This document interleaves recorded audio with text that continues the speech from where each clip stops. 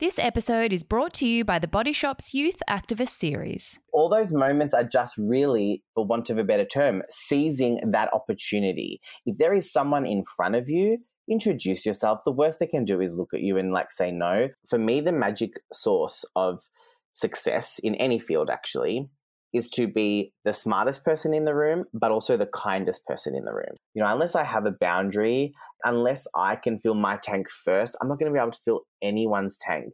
Welcome to the Seize the Yay podcast. Busy and happy are not the same thing. We too rarely question what makes the heart sing. We work, then we rest, but rarely we play, and often don't realise there's more than one way. So this is a platform to hear and explore the stories of those who found lives they adore. The good, bad and ugly, the best and worst day. We'll bear all the facets of seizing your yay. I'm Sarah Davidson, or Spoonful of Sarah, a lawyer turned funtrepreneur who swapped the suits and heels to co-found Matcha Maiden and Matcha Milk Bar. Seize the Yay is a series of conversations on finding a life you love and exploring the self-doubt, challenge, joy and fulfillment along the way. You all know one of the main facets of the Seize the Yay philosophy is separating what you do from who you are. But naturally, our conversations still sometimes touch on the doing because work is often inextricably related with finding your overall purpose or passion in life. Today's guest, however, has faced perhaps more upheaval in relation to the being, not so much in finding what you love, but in finding who you are. Growing up as a Jehovah's Witness to hard-working immigrant parents in regional Victoria, Denny Todorovich's environment didn't exactly foster the language or conversations that allowed them to fully articulate their identity until almost their 20s. But having come out not once, but twice since then, along with all the torment and confusion that accompanies such big shifts in identity, Denny is now living their absolute best life as a non-binary role model, encouraging us all to honour who we are, as well as gently and patiently helping us learn more about the language and landscape of gender identity and sexuality. For someone who began their life feeling like they didn't have the language to express what they really felt, Denny is now one of the most eloquent and articulate guests I've had the pleasure of speaking with, sharing so openly about even the most awkward elements of gender fluidity, i.e. we learn how they pick which bathrooms to use. Sexuality aside, Denny has also had an incredible path, working their way from a shit-kicking intern all the way up to fashion editor at Cosmopolitan magazine, right up until its closure in 2018.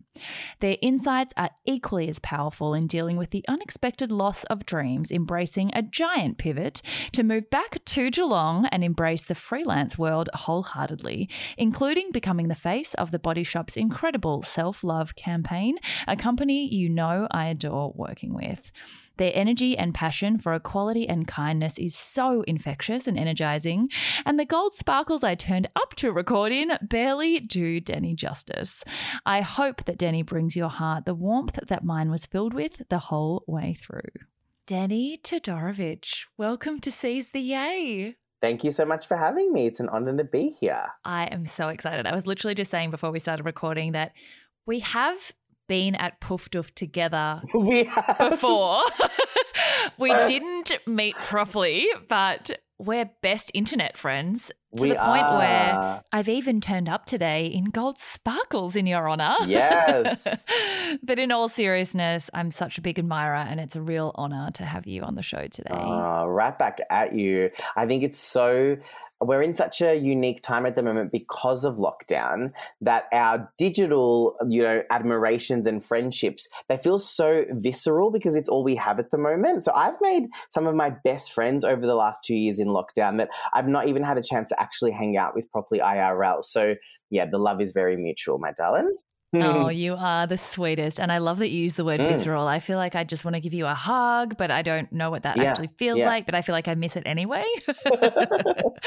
Well, before we jump into your path, as I call it, I love to start by asking everyone what the most down-to-earth thing is about them to break through what is really often a quite glossy kind of surface-level identity is perceived through the media or social media. And you have such an incredible story. I mean, very hugely coveted positions to your name. You are such a great pillar of society that, you know, we all admire you so much. So it can be very easy to forget that you're a normal human who like takes out the bins and like has I love your beautiful mum. She's the absolute greatest. You know, what is something just really normal about you?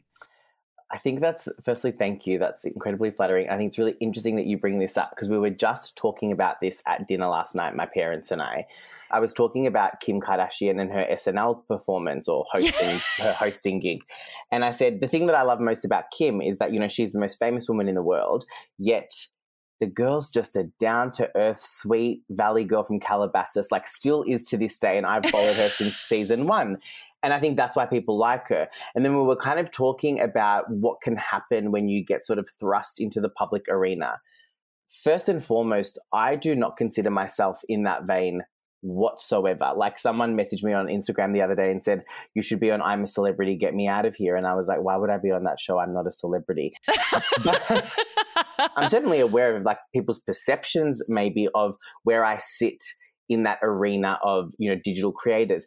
But I'm just Denny from Geelong, and I really mean that. Like it's literally just, for me, I will always just be, you know, a little ethnic kid from G-Town who went to a public school, you know, the son of 2 migrant parents. My mum still yells at me when I don't make my bed properly. Like it's very normal in this house. My parents do not treat me like I should be on I'm a Celebrity, and I don't think of myself as that way. And I think that on a perhaps a bit more of a deeper, sort of more spiritual level, I think whenever our life is dictated by our ego voice, that's when shit gets really dangerous, and that's when people get just too big for their boots and that they forget who they are and they forget their roots. So for me, I always, at all costs, anytime I get a smidgy of ego voice, I'm like, see you later, honey, we don't need you here.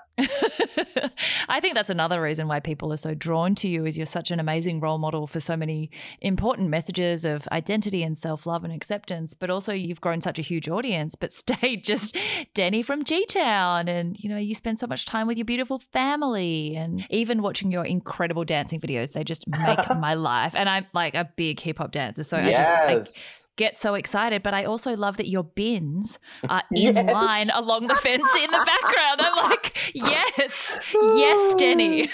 Well, I mean, do you know, like, that's so funny that you should notice that, because the bins and the green plastic chair they're the MVPs of those videos. And I remember when I first started making them, someone said to me, why don't you tidy up the background a bit more? And I was like, but why would I? Like, I'm not J-Lo. This is not a VMA performance. I'm just dancing in my backyard. So yeah, as I said, we keep it real here. I don't take the bins out. My dad does, and he always gets cranky at me because of my acrylic nails. I'm like, sorry, Dad, I can't take the bins out. But, you know, we keep it real here. We keep it very real in this house. And that's why I like it. It's such a weird question. People find it quite jarring at the beginning. Like, how do you even describe what's down to earth about you? But I also love starting with it, because then, like everything else that comes afterwards, people walk into your life at this chapter. Often it's on the cover of a magazine or as the face of a campaign. And it's so easy to detach from, like, you're just a normal person, you know? Yeah. You've got parents, you live in the suburbs, you have bins that you've got to take out. And like one of the things I love about you is also how beautifully you navigate topics that are new in conversation in society, that are sometimes awkward or difficult. But I was listening to you on Mia Friedman's podcast recently, and the way that she had like genuine questions about once you come out as non-binary, how do you deal with restrooms? Do you change depending on which energy? Is it feminine or masculine? And how you were just like, look, you know, sometimes I walk into the wrong one and I'm either chatting with girls over the basin or I'm standing at a urinal in a skirt, but I like the dick. I mean, what can I say? I was like, this is the energy we all need. I'm so glad you feel that way.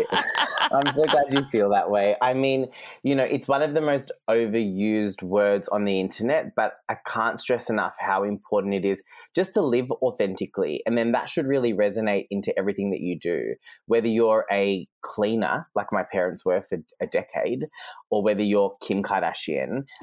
Authenticity will get you everywhere. And I just don't believe in existing in any other way. And this is why we all adore you so much, Denny. Thanks, darling. So, your YTA. Take us back to very young Denny growing up in G-Town. What were you like as a kid? I think it's so important to trace through all the chapters of people's lives before the one that we meet them in, particularly because I don't think we give enough airtime to how much we all lose direction along the way. Like now your values and your message are so clear and you have such a sense of purpose around how to communicate them. But I know there were many chapters beforehand of, you know, like torment and challenge to get there and figure out who you are. And, you know, a lot of people might not know that you were Jehovah's Witness from 10 to 18, and that carries with it a whole lot of challenge. So talk us through that. Yeah. I mean, look, I think first and foremost, the word you were looking for there is trauma. And whilst my childhood and I mean, my whole life really has been filled with many layers of trauma, my childhood was pretty idyllic. Like mum and dad are legends. They had me when they were 21. So we've always been very close. We have like a very, they were babies, having babies, but that was very normal in that decade. And also it's very normal in ethnic communities. I'm not sure what it's like in the Asian community, but in the ethnic community, like if you're a wog mate, you're having babies as soon as you can, as soon as you're fertile, okay? Push them out, sis. So mum had me at 21 and she was just, you know, I was her little best friend and she was mine and she still is to this day. So as a kid, it was lots of uncles and aunties and, you know, cousins and grandmas, and everyone's a grandma in, you know, Serbian community. You respect everyone as if they're literally your immediate family.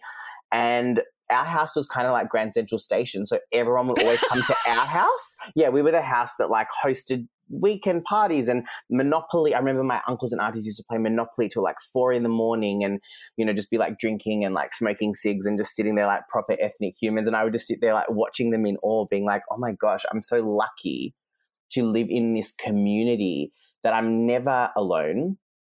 But then that side saddled with always feeling tremendously alone in my feelings and my identity. So I had this really like, you know, robust community around me, but I had no one to talk to about how I really felt.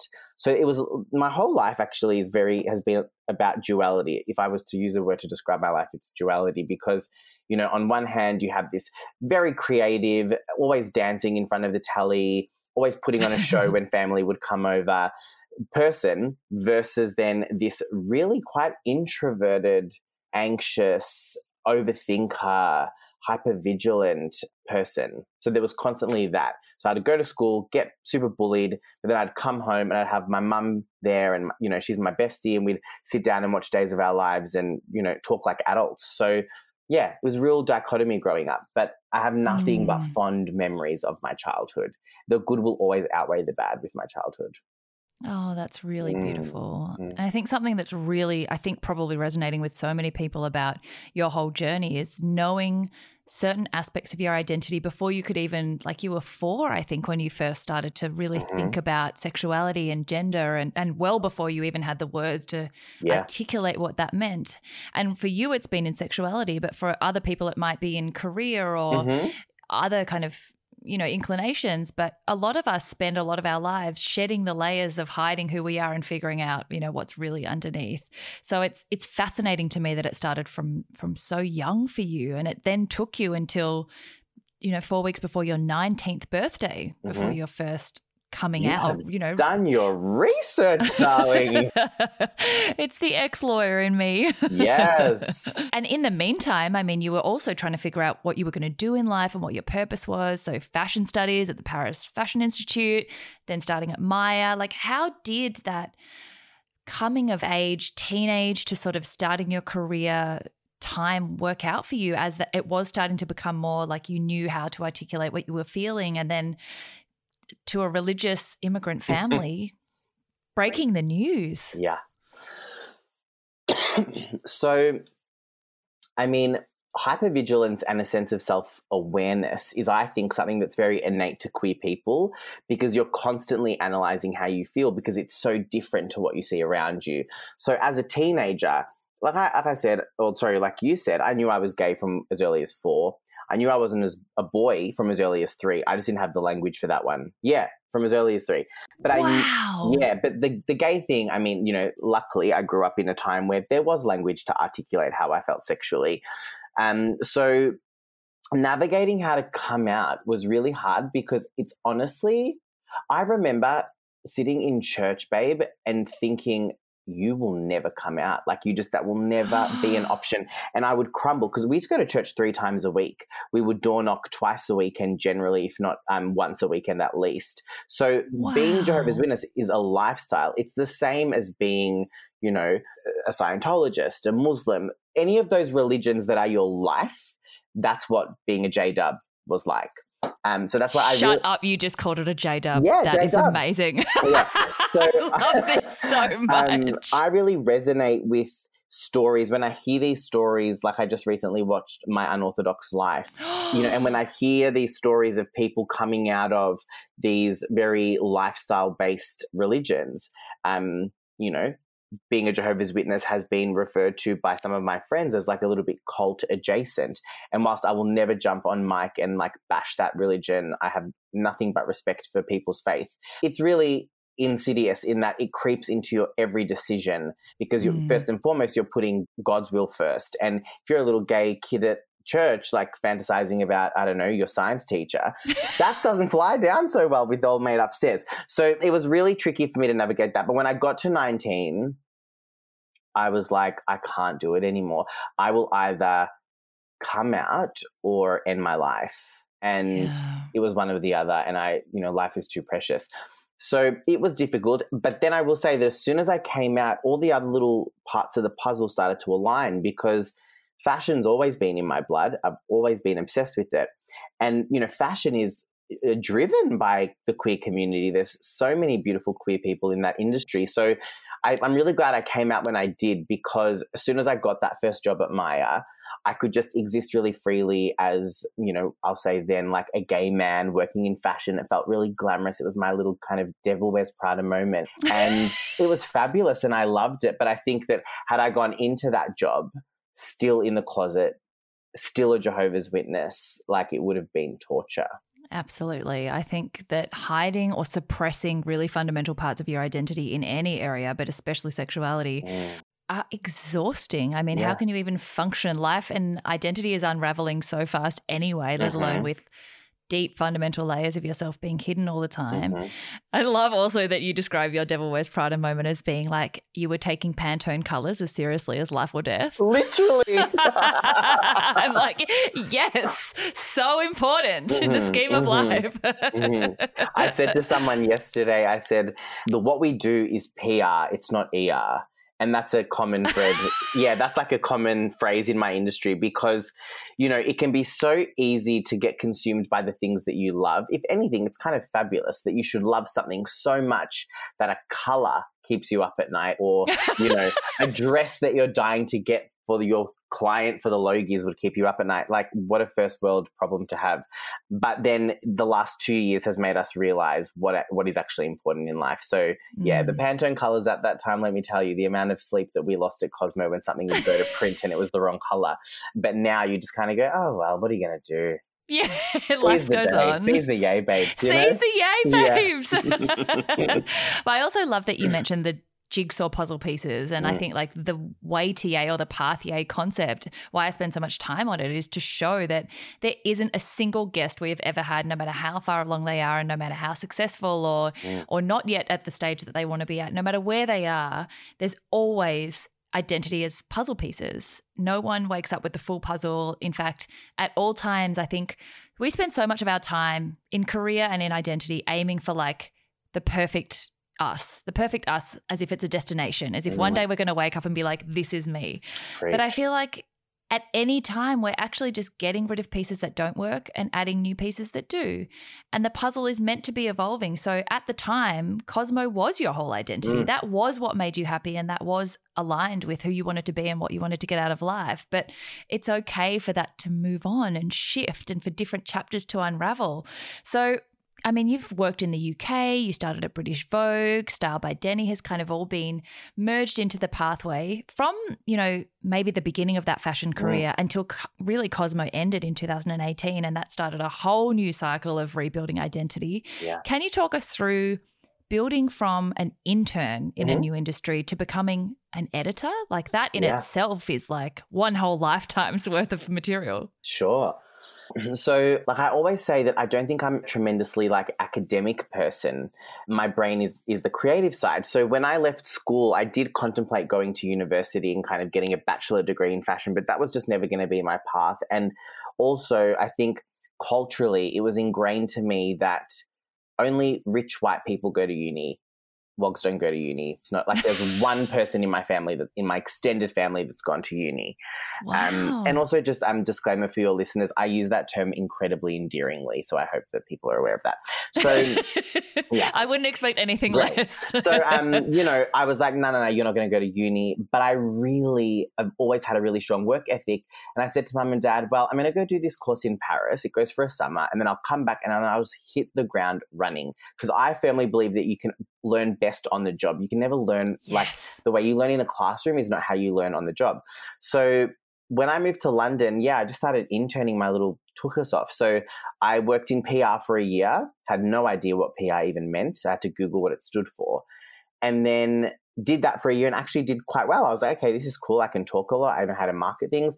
And then I jumped to the magazine sector because I've been obsessed with mags since I was 11. So when you're like interning at British Vogue, which talk about seize the A, that happened because I introduced myself to the editor at a fashion show and basically like cornered her and was like, can I email you, please? I really want to email you my CV. She was like, sure. And then 6 weeks later, I'm sitting in the cupboard at British Vogue and I was like, wow, how am I here? So all those moments are just really, for want of a better term, seizing that opportunity. If there is someone in front of you, introduce yourself. The worst they can do is look at you and like say no. So yes. I did that a lot. So when I came home from London, I started the blog Style by Deni, which doesn't exist anymore. But I really wanted that magazine job. There was something about it for me that I just needed to tick off the list. So when I moved to Sydney at 26, I started interning at 27. And my dad was like, how can you do this again? You're not getting paid again. You're working, a retail job to supplement this internship. Like, is it actually worth it? And I said, Dad, I have a feeling it's all gonna work out, Dad. And I was there for 6 months and then got a job, and that was the best 5 years of my life. Cosmo are some of the most cherished memories I will ever have. The things I learned in those 5 years will serve me forever. The family that I made there and the puzzle piece that Cosmo played in me finding my identity was by far the most defining chapter of my life thus far. Wow, that's so fascinating. And I think it's so valuable, that reminder of like, if you don't ask, it's a no. And there are some, pathways that are really clear. Like you can't be a doctor unless you do X amount of years of study and you have to do. Please go to uni if you want to be a doctor. 100%. Yes. But there are also areas where if you don't just sort of suggest an opportunity or almost create one where there isn't one, like if you hadn't been bold enough to walk up and have a conversation with that editor, you would never have gotten that job, which would then probably have not led to the internship, which then wouldn't have led to climbing the ladder. And I think that people really want to walk into a job at the job they want. They don't want to go from the bottom and believe that positioning yourself where lightning is going to strike at each point can get you further than you could ever know. So, I mean, you became fashion editor from an intern within one organization. What would you say to anyone who's aspiring to become, especially in journalism where it's fiercely competitive, but just making yourself stand out and being patient while you're not where you want to be yet, but also trusting that you will be able to get there? How did you navigate that ladder? So my advice I would say to anyone is you need to be two things. Or if you're not one of the two, then you need to figure out how to be the other one. Because for me, the magic source of success in any field actually is to be the smartest person in the room, but also the kindest person in the room. So for me, it's all about, if you love insects, throw yourself into research and education until you know the back of insects, like the way I know the catalog of Prada's fucking discography of life. Like I can tell you every Prada collection that's existed between when she started to now. And that came with many, many long nights of research. But it never felt like work because I loved it. It was a world that I'm genuinely obsessed with. So when I first got that internship in London, my bosses were just really impressed by how much I knew, my knowledge of the history of fashion, my knowledge of references. I'm like a Rolodex of information. So knowledge maybe is a better word than saying smart, because I think that can be quite subjective, but be knowledgeable, know your shit. And then secondly, be kind, because people notice that. When you come into the office or any space that you work in and you have a kind disposition and you genuinely want to be at people's, hand length to help. Do you need this? Do you need that? Is it getting a coffee? Is it photocopying stuff? Doesn't matter what it is. When you are there to assist, you just do it. I used to pick up, the laundry of a stylist I was assisting in London. She, when I started working with her, she was going through a breakup. I was her therapist more than I was her assistant. But, you just do it. I think also we've kind of learned over the last few years, especially, that there can be a great amount of, an abuse of power that occurs in those sorts of environments. So don't let people take the piss. But in the best environment, you will learn every single day on the job. And when you come with eagerness and kindness and empathy and you just you go ham, there's no way you will fail. None. And I knew that. You have to have a lot of self-assurance in a weird way. And for me, there was no plan B. Everyone used to always say to me, what's going to happen if you don't work in fashion? And I was like, well, that's never going to happen. So catch you on the flip side.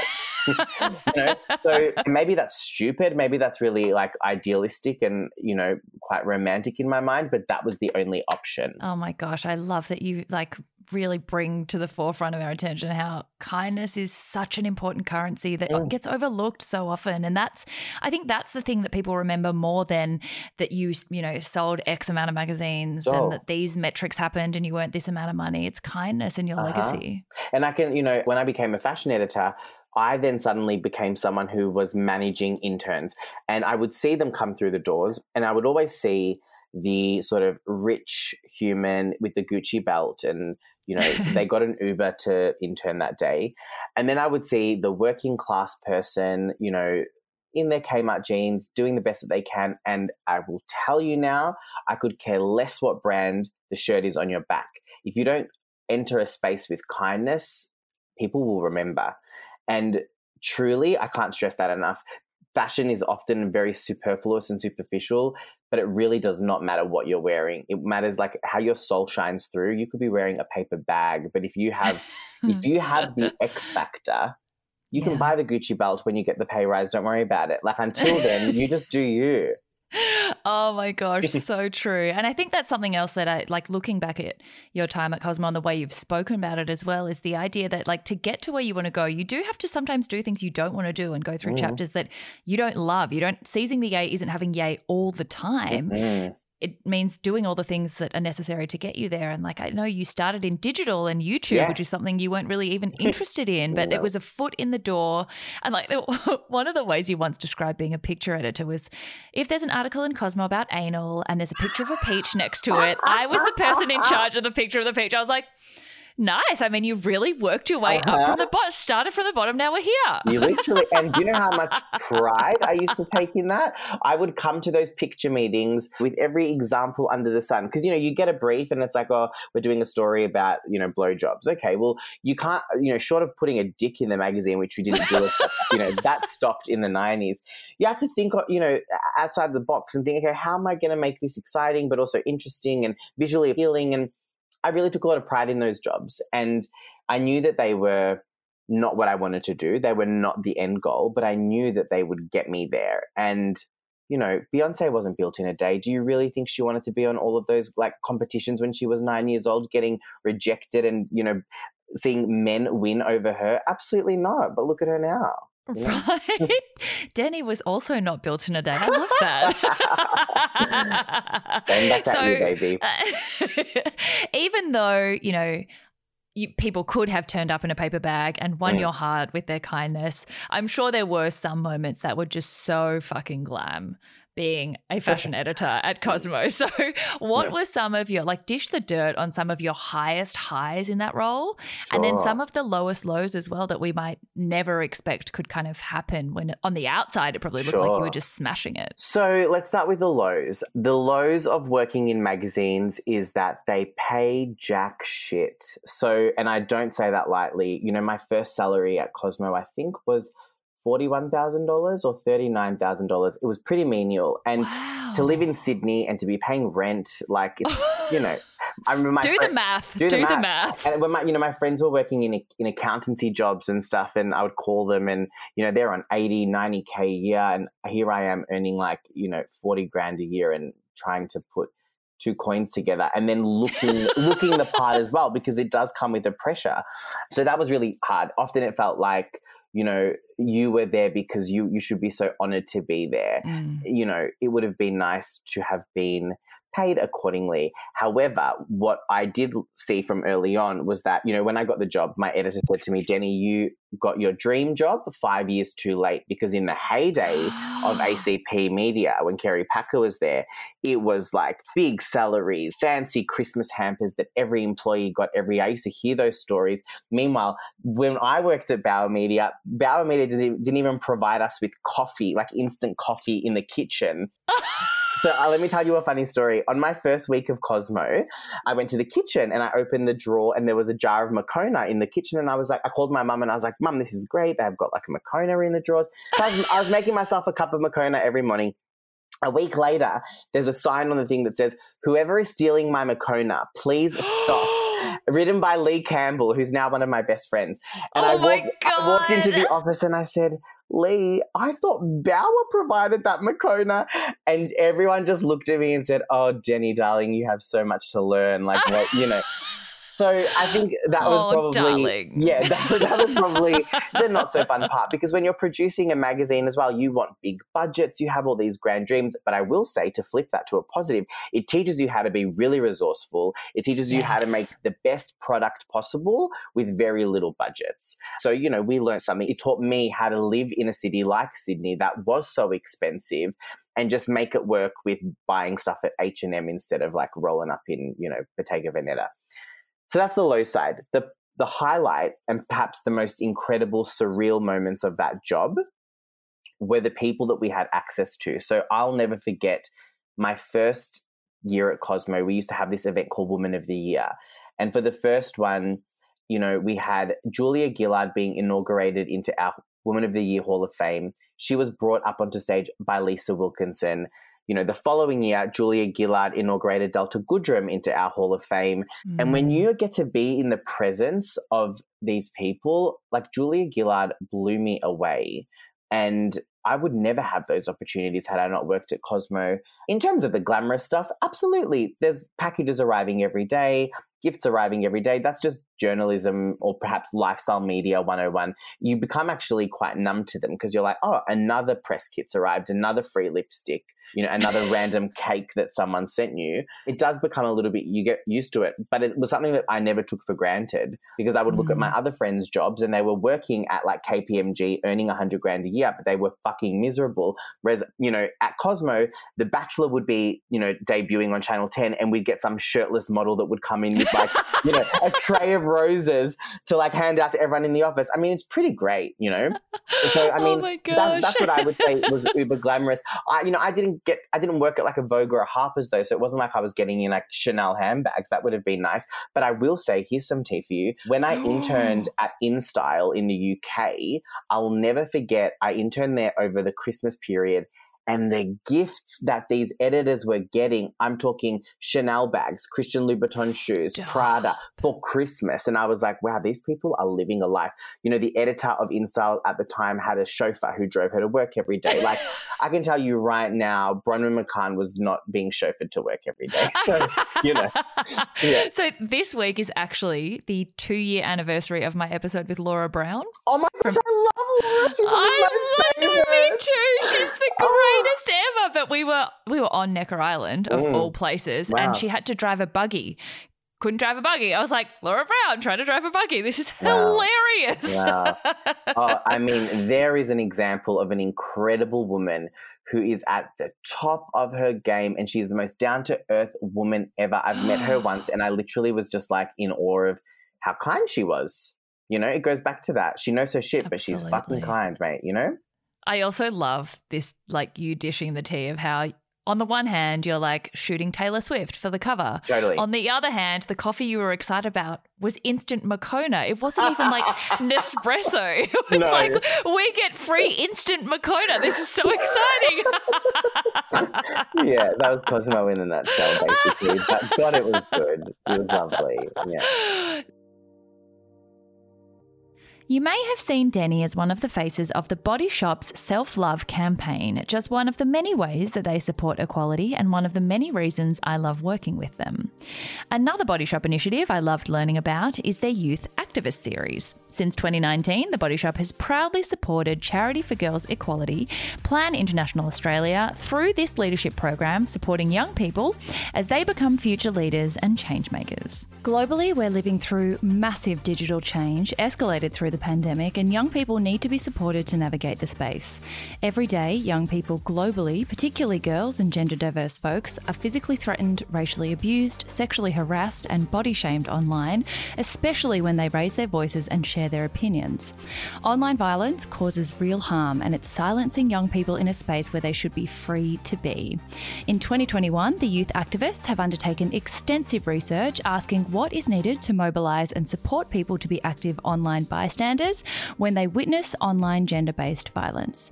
So $1 from every Body Shop lip vinyl sold will be donated to Plan International Australia, the Charity for Girls Equality, to empower young people striving to create a safer online world. Visit thebodyshop.com.au to learn more. Now, one of the things I find the most interesting about this is how much you seem to just love that role and soak it up and have experienced in 4 years, like a lifetime worth of development. But unlike many people, their chapters change when they grow out of a role or some big disaster happens, like they get sick or they burn out. But for you, it was Cosmo closing in 2018, and that wasn't something that was on the cards or that you gradually built yourself up to. So that tearing away of one identity and then throwing yourself into, well, when I don't have that title and prestige, who am I, is something I think a lot of people have gone through in this pandemic, having their plans torn away from them and having to rebuild, but realizing that's actually really exciting. Sometimes storms don't come to disrupt your life, they come to clear a path for something better. How did you, right? Yes, sis. How did that feel to have that dream kind of almost ripped away from you, but then have that chance to now be doing what you're doing, be Geelong-based again, be freelancing, and then, you know, becoming the face of huge campaigns yourself, like the Body Shop, which I really want to talk about. But first let's go through just the transition. Sure.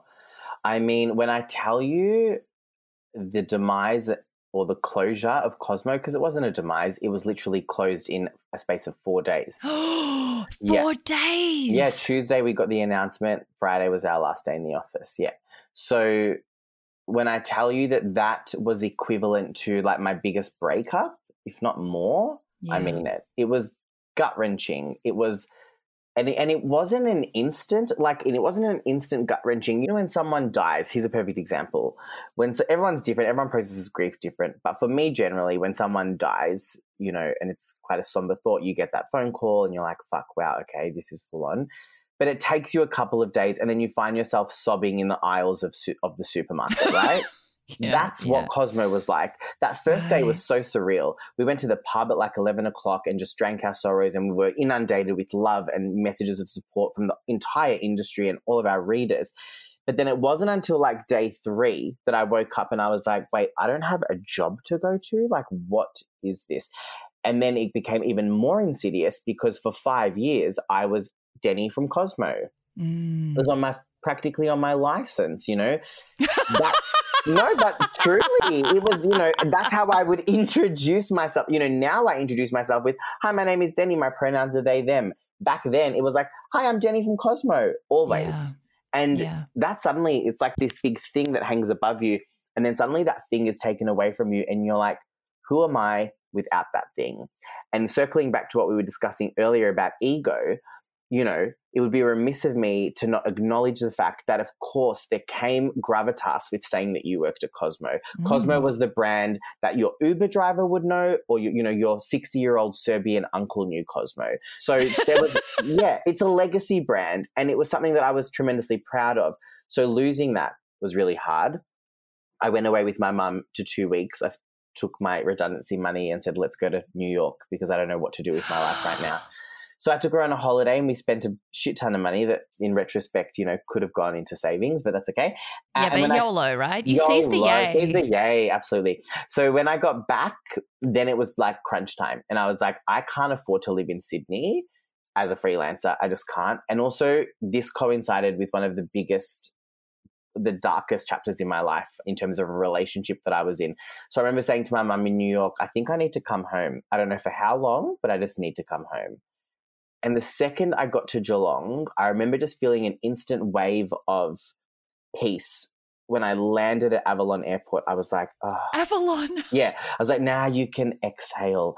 And, getting in the car and driving down the highway and seeing the familiar little spots. And Geelong saved my life. And I don't say that lightly. Yeah. I can't believe the opportunities that have come my way. Like, gratitude doesn't even cut it.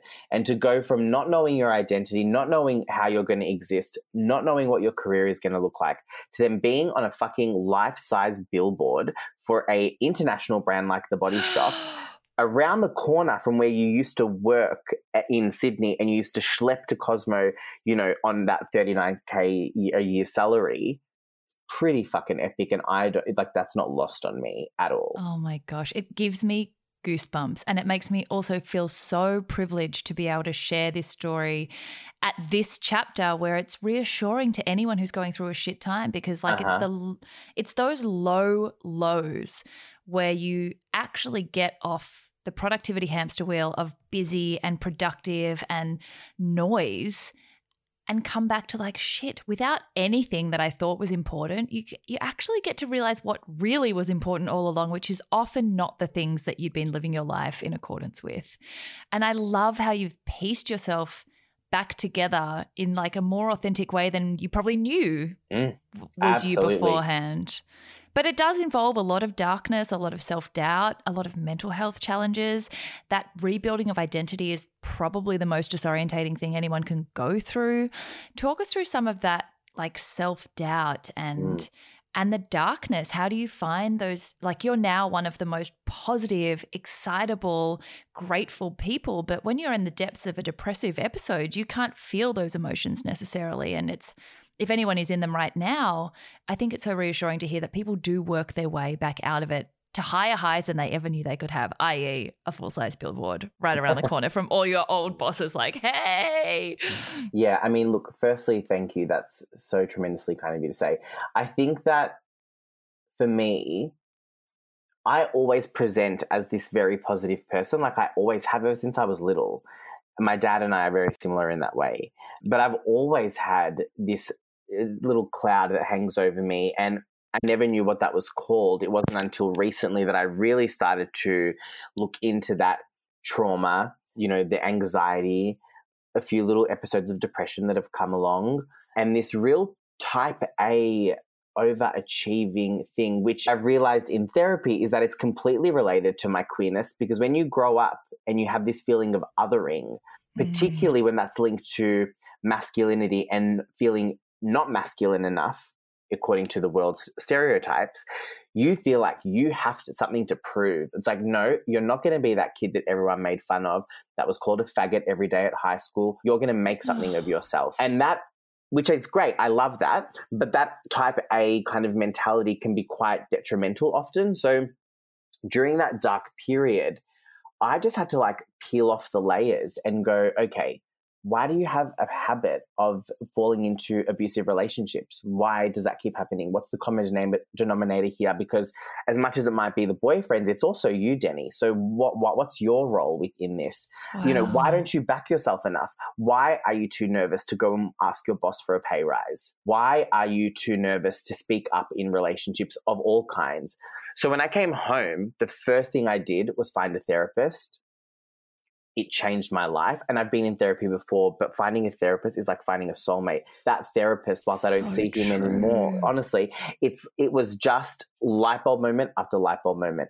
Then I met a spiritual healer who I work with and have worked with for the last 2 years. Her name's Elise. She lives in Geelong. Shout out, Elise. Elise changed my life, because when I sat down in my first Reiki healing session with her, she taught me about shadow work and the inner child and how you kind of look at all of these things. So going through the darkness is a constant thing, mate. And then you throw on the pandemic. Like, who thought that little thing would happen? It's like, you know, if coming to terms with being made redundant wasn't hard enough, and then trying to find your feet as a freelancer, then you add on to it gender dysphoria and a pandemic. Beautiful. Like, beautiful. What a melting pot of joy for you. Love that for you. Well, love that for me. But diamonds are made in the rough, honey. Right. So, you know, you have to kind of like, if you don't do the work, you can't really vibrate on the frequency in which you deserve. So I hope I've answered your question, but essentially for me, it's like when you have those moments of darkness, and I've had them ever since I was little, the quicker you sit with yourself and the quicker you do that shadow work, the better you'll be in the long run, because life's too short to waste sitting in that darkness for too long. Absolutely.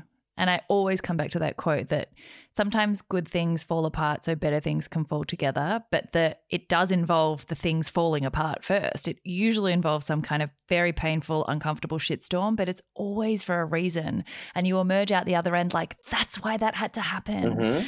It's also so interesting that you mentioned how that inner child constantly feeling like you had to prove something because of your otherness in a very different context. I realized through therapy that, so it's interesting you said earlier that you don't know about the Asian community. I'm actually adopted. So I was born in an orphanage when I was 6 months old. I moved here. God, been brought up by like Caucasian country bumpkins in Gippsland. But it's interesting that my constant burnout is because I have to prove that I was worthy of the opportunity to grow up here. And it's so interesting how like often your otherness makes you feel like you have to earn extra to just keep up with, you know, normal. Yes. And I think that fuels a lot of us. But without therapy, you wouldn't know that that's what was leading you into kind of destructive or self-annihilating tendencies. But therapy is the best. The best. And you know what's really interesting? I don't know how much you know about this, but I've been learning a lot through Elise about like intergenerational trauma. And whilst you have been adopted, I'm sure that there is like an ancestral lineage that runs through you that comes with a whole lot of trauma, you know. And when you come to a place that is, you know, a colonized country full of white people, of course it's going to be, even if you were, you know, raised by white people, you'll still struggle with that intergenerational trauma. So wow, that's so fascinating. We need to talk about that when we see each other at Poof Doof, because yes, oh my God, honestly, on a podium. Yeah, on a podium. Because that fascinates me so much.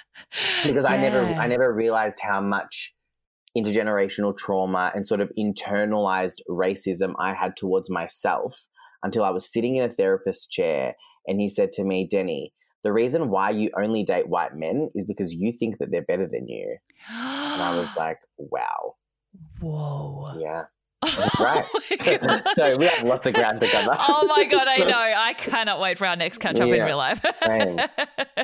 So then was it in that space of kind of breaking down to break through that then you came to this realization that you needed to come out again? Because most people find coming out once traumatic enough, but to come out a second time, again, to family that you care about, to have already been through one coming out, but also in a time where this next coming out has involved new pronouns. Like it's a fundamental change to how you refer to yourself, to how other people relate to you. And that has, you know, you don't want to make a mistake. It's still quite a misunderstood. Like a lot of us aren't, this isn't in my vernacular. So even I was like, oh my God, what if I accidentally say him? You know, totally it's a fine. whole new world. How did you realize that this was the right time for you to make this, you know, next chapter in your identity? Sure. So in a nutshell, I'm a firm believer that if the universe is holding something right in front of you, right in front of your nose, you can no longer ignore it. So as I said to you earlier, I've known that I wasn't a boy, but I didn't want to be a girl necessarily. I've known that since I was 3. So, but I never had the language. And then over the last 5 years, the term non-binary has never been more, you know, trending, let's say. Everyone's bloody talking about it. You know, the pronoun thing, yada, yada, yada. I started hearing these little things. I started being exposed to things. And it wasn't until Sam Smith came out as non-binary that I read an article that they were interviewed for. And everything that they said in that article it brought me close to tears because I was like, wow, that's exactly how I feel. Interesting. But when I'm presented with something that really scares me, I ignore it. I did the same thing with the gay thing. So I was like, ignore, control or delete. Then then I could no longer control or delete when 6 months later I met a non-binary person for the first time in real life. And this was about 2 months before the pandemic began. And I mean, as soon as they opened their mouth and started telling me about their experience, I internally broke down. I kept myself very composed. And then after that event, I said, hey, would you mind if we exchange numbers? Because I just want to ask you a few things this week. And they said, yeah, call me. And as soon as I picked up the phone and called them that week, I burst into tears and I was like, I think I am, what you are. And then we went into lockdown, and the gift of lockdown, but the gift of lockdown for me was two things: safety and time. So first and foremost, I had the safety of being in my home to be able to like dip my feet, play with makeup, wear some things. I was kind of dressing the way I dress now before that anyway around Geelong, which was getting a lot of interesting looks, and my parents were asking me a lot of questions, and my cousins were like, are you transgender? And it was all a bit of a talking point. When we were at home in lockdown, I could do whatever I wanted to, and I knew that I didn't have anyone to really judge me other than my parents. I was going to say Mama Macca, like. Which, by the way, Mama really had some issues with it. So that was very confronting. And then the gift of time was that I suddenly had all the time in the world to watch all the documentaries, listen to all the podcasts, do my research. And once you really have all of the puzzle pieces and they come together, you can no longer hide them. And I found myself feeling the same way as I felt just before I came out as gay, in that literally I felt like it was going to explode and vomit out of my mouth. I had to get it off my chest. And the second I got it off my chest, as hard as it was, everything changed, not only personally, but also professionally. Like coming out as non-binary just changed my life in every way, shape and form. Oh my gosh. It has been one of the most heartwarming, beautiful things to watch. Like, you had already had quite a profile and following before you came out. So for everyone to have gone through it with you and kind of be taken along for the ride, rather than just meeting you and you'd already come out and you already knew how you felt. I think seeing how difficult it has been, but also how much you've owned it and weaved it into the story has been so beautiful, and I imagine has given a lot of other people who are quite confused about who they are permission to not be scared to investigate this. Like, you're probably the person who you met who helped you for so many other people. Has your sexual inclination changed in that before you knew you liked boys? People with boys? But has it changed to now people with penises? Yeah. So for me, when I first came out as non-binary, it's so funny that you mentioned that, because one of the first questions that the people around me started asking was, are you bisexual now? Or are you pansexual now? And I was like, honeys, I think you're getting confused here. I'm definitely confused. Yeah, but that's fine. That's totally normal, by the way. So my sexuality is still the same. Like, I have a dick. I like other people who have dicks, whether those people are cis men or non-binary trans people. As long as there's a penis involved, it's going to be a good time, basically. Yeah, nice. So that's kind of how I'm sexually identify. But I will say I've always been a little bit like, we'll try anything once, like be a little bit fluid. I had my first experience with a vagina like 2 years ago, and I never thought I would do that. And it was bloody beautiful. So, I heard about that. I heard that your dad was like, he was so proud of you. He was so proud, So never say never, but I will say that I am, 99.9% a raging homosexual. And love it. I love it. Yeah. Oh my gosh. And I think this is why, the fact that our sexuality is so much more fluid, there are terms now, like there are actual labels to describe things that didn't have a name before, which would have made it even more confusing. But I think for the, cis heterosexual person, it's overwhelming to have pansexual, bisexual, non-binary, trans. Like, there's so many different terms now, and you don't want to offend anyone either, but you also want to, like, one thing you do really well is make everyone feel safe to ask questions so that they can further their education, rather than being like, what if I say the wrong thing? I'm just not going to ask and then I won't know. Yeah. Have you found it easy to suddenly get so many questions about sexuality? And do you get confused ever with your own pronouns, and how do you choose bathrooms, like the practical things day to day? Okay, so first up, listen, I get confused all the time. Okay, good. I fuck up my own pronouns all the time. Really? All the time. I've got a handful of non-binary friends, and I often fuck up their pronouns as well. We are all human, my darling, and it's really a rewiring of our brains in many ways, even though, you know, one of my go-to answers to this question is we've actually been using they, them, for example, in the singular our whole lives. We've just never been aware of it. So, but it's just rewiring the context of this language. In terms of the questions that I get asked, I mean, I'm just so happy to be able to teach people as and when I'm learning them, you know? So when I first came out, I had so many questions for that first non-binary person that I met, because I was like, okay, so am I still gay, or am I now like pansexual because I'm like genderless? What about people that are attracted to me? Do they have to be pan to be attracted to me? Like, is there a criteria? Do I give them a form? Yeah, totally. So, and I remember they just said to me, Denny, babe, like, you can make up the rules as you go. There are no rules. You know, being gay is a huge part of your identity. And also even the term gay, you know, it refers to so many people. So, yeah, the questions are just as daunting often as they are for me to you. However, my whole principle is that it's all about intention. And you can hear in someone's tone if the intention is pure and they genuinely want to know, or if they've genuinely made a mistake, we're good. Okay, we're absolutely fine. However, if you're going to be a bit of an asshole about it, that's a different story. But if you come to me with honesty and vulnerability and a desire to evolve, we're good. I don't care what you call me at the end of the day, you know. And honestly, if I'm honestly offended, I'll let you know. You'll tell, yeah. Yeah. Yeah. Have you found, you know, as you mentioned, there are some people who don't receive coming out as well. And I mean, usually people who fundamentally in your life aren't the people who matter to you, but being as, you know, a kind of public figure, you become the target, I think, of a lot of hate. And then sometimes there is a bit of self-hatred along the way of when you do have different chapters of your identity, looking back at how you treated yourself before and then after, and how have you dealt with trolls externally and also those thoughts internally for yourself? And how does the Body Shop self-love campaign kind of feed into that in terms of teaching yourself to rewire those thoughts? Of course. I think what's so beautiful about that campaign was that it was completely about self-love.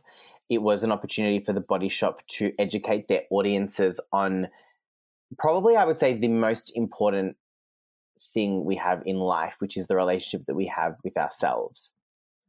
Now, that's all well and good until someone is telling you to kill yourself on Instagram, you know? Or what's worse perhaps is when people within your family, your extended family, are disrespecting you and invalidating you to a point that you're like, how are we even related? So those moments can be really, really difficult. But then I instantly go back to the message of that campaign. You know, loving yourself is the single most important thing. When you go to bed at night and you wake up in the morning, you wake up with you first and foremost. Whether you have someone next to you or not is irrelevant. And if you don't like who you are, firstly, because, you know, it's liking someone and loving someone is very different. You can love your boyfriend, just say, but you might not like him that week because he's being a bit of a shithead, right? If you don't genuinely love yourself, until you truly love yourself, I don't believe that you can love someone else. And RuPaul says that at the end of every episode of Drag Race. RuPaul. Yeah, for a reason. And it's so cliche, but I love that quote because I do believe that. So, yeah, look, navigating the trolling and the hate, it hurt the first few times. It still hurts occasionally. It hurts mostly when it comes from women because it often does come from women. When it comes from guys, I'm like, take a hike, mate. Like, you're just being a dickhead. But when it comes from women, that does really upset me because women to me are the best gender in the world. They're the most elite species. I just adore them so much. So that does hurt sometimes. But I always look at the bigger picture. I think, okay, why is this person? Because, you know, hurt people hurt people. So, oh my gosh, this person is hurt and they're hurting me because of their own hurt. So let's try unpack that hurt and how can we kind of reframe this and take this as a lesson that's kind of how I navigate it now, because I don't have the energy nor the desire to be curled up into the fetal position because some wanker thinks that they control me on the internet. Like, I don't have time for that. Oh my God, I love it so much. Such a good attitude.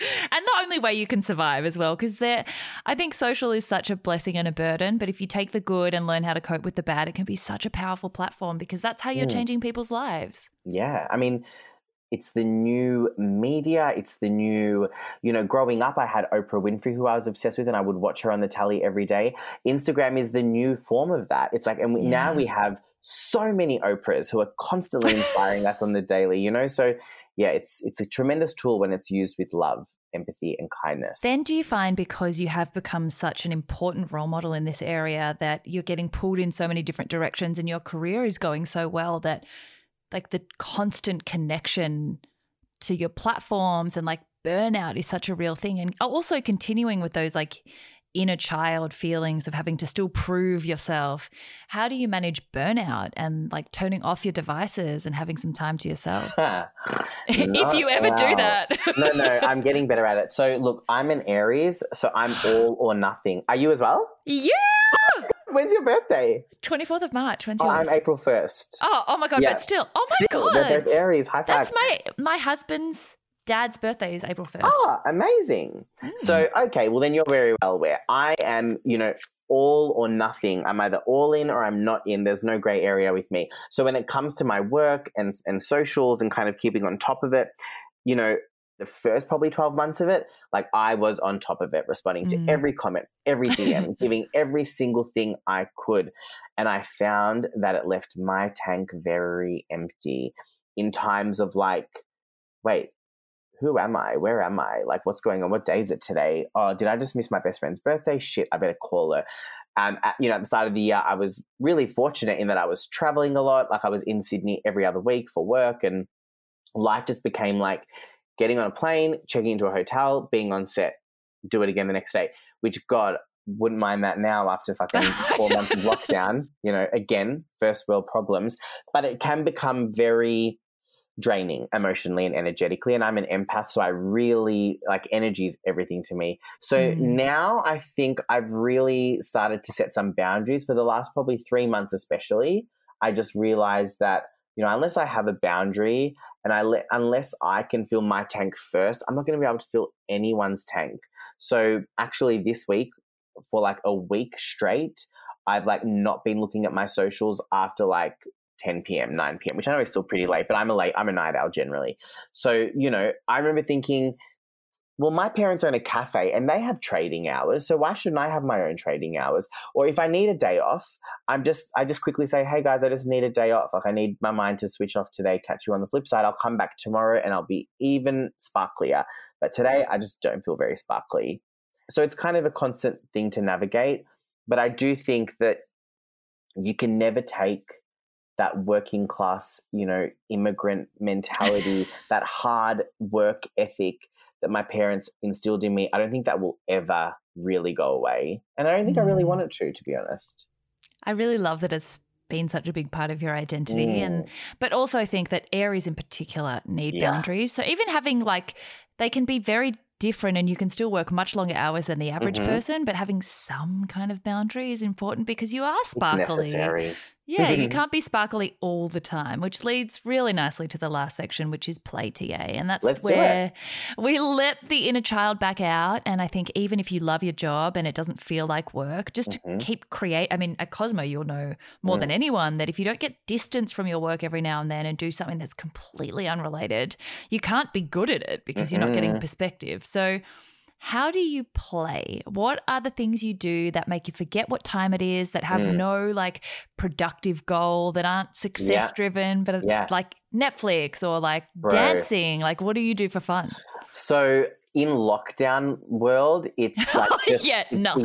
No, I have my things. In lockdown world, it's spending a night or, multiple nights a week on the couch with my mum, tub of ice cream, The Real Housewives of Beverly Hills, or the Keeping Up with the Kardashians when it was airing. Amazing. Yeah. Reality TV is my favorite form of escape, and doing that in the company of my mother and ice cream, heaven. In a post-lockdown world, in a pre-lockdown world, it's jumping in the car and going to the beach. I'm most comfortable when I'm in water. I'm most at peace when I'm in a body of water. Yeah. So I love a swim. I really love like a cottage getaway. I was doing that a lot, actually. I would just jump in a car, rent an Airbnb, go somewhere by myself. I love my own company. I can't even tell you how much I'm an introvert in that way. So being alone in like a hotel room or something, or in like a little country town somewhere, heaven.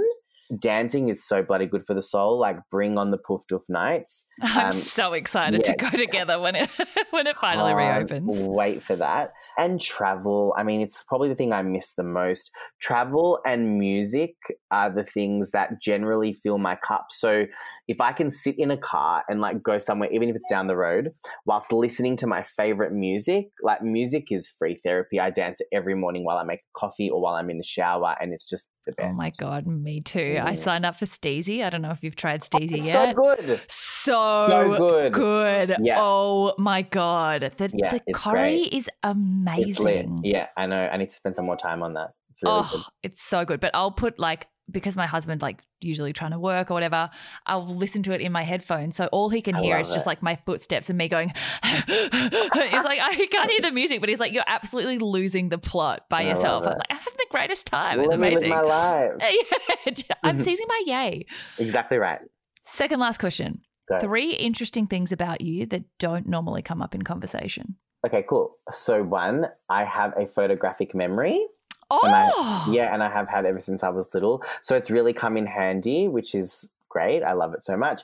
2, I have 5 tattoos. Which Me too! Yeah, 5 tattoos. We love that. Oh my gosh, we're really Aries twins We're at the the moment. Same.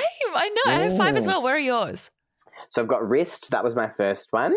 Gorgeous. Got one on my forearm, one on my bicep, one on my neck, and one on my shoulder blade. Nice. And then the third thing is that so this is actually not a commonly known thing, and I sort of had to explain this on my socials this week. So for the comfort of ease, I always introduce myself as Serbian because my parents were both, my mum was born in Croatia actually, and back then it was called Yugoslavia, but they grew up in Serbia. But what a lot of people don't know is that my lineage and my ancestry is actually Romani Gypsy via the northern Indian region of Punjab. However, we only found out about the Indian and Romani Gypsy kind of part recently. So up until the last 32 years of my life, we identified and sort of, would very proudly call ourselves Serb-Romanian because we speak Romanian in my house. Eu pot să vorbesc românește. What? You're better than me. Okay, this is fucked up. Okay, so what the actual... That's wild. God. Okay, so listen up. That's so interesting that you just said that because in my family and my community, so there's probably about 250 of us now, give or take a few deaths that we've had in our family in Geelong, right? And that's our Serb-Romanian community. So the Romanian that we speak is a very specific dialect of Romanian. So they don't actually speak it in Romania. So we were always and also we're very dark skinned. So my whole family, a lot of my uncles look Indian. I often get called Indian or Turkish or Lebanese, Middle Eastern, whatever. I never get picked as Serb. So growing up, we were so confused. We were like, why are we Romanian, yet, we've met people who are Romanian that don't speak the same dialect as us. Like, I understood exactly what you just said, but we would say that in a different dialect. So when I was very young, one of our great uncles said, our ancestry stems from India. I've done some research. I know this for a fact. And everyone kind of laughed at him. They were like, no, we don't believe you. Like, how do you get from India to Romania? Anyway, so I went to India for my 30th birthday. And when I tell you, I felt like I was coming home. I called my mum in tears because I was like, Mum, this is where we're from. Like, everyone here looks like us. Everyone here thinks I'm Indian. Every time I would go into a shop, no one thought I was a tourist. The warmth I feel from these people is wild. So we did a DNA ancestry test in lockdown and it came back as the Punjab region, and more specifically the Romani Gypsy people. Some people call them Romani travelers. So I follow all these Instagram accounts now of the Romani people, and I'm like, oh my God, they look like my family. So we finally actually know where we're from. So I'm fluent in Serbian, Romanian, and Macedonian-ish, a little bit German-ish. So like there's lots of multiculturalism in this household, and I don't think I talk about it enough, and I need to talk about it more because I love it so much. That is so interesting.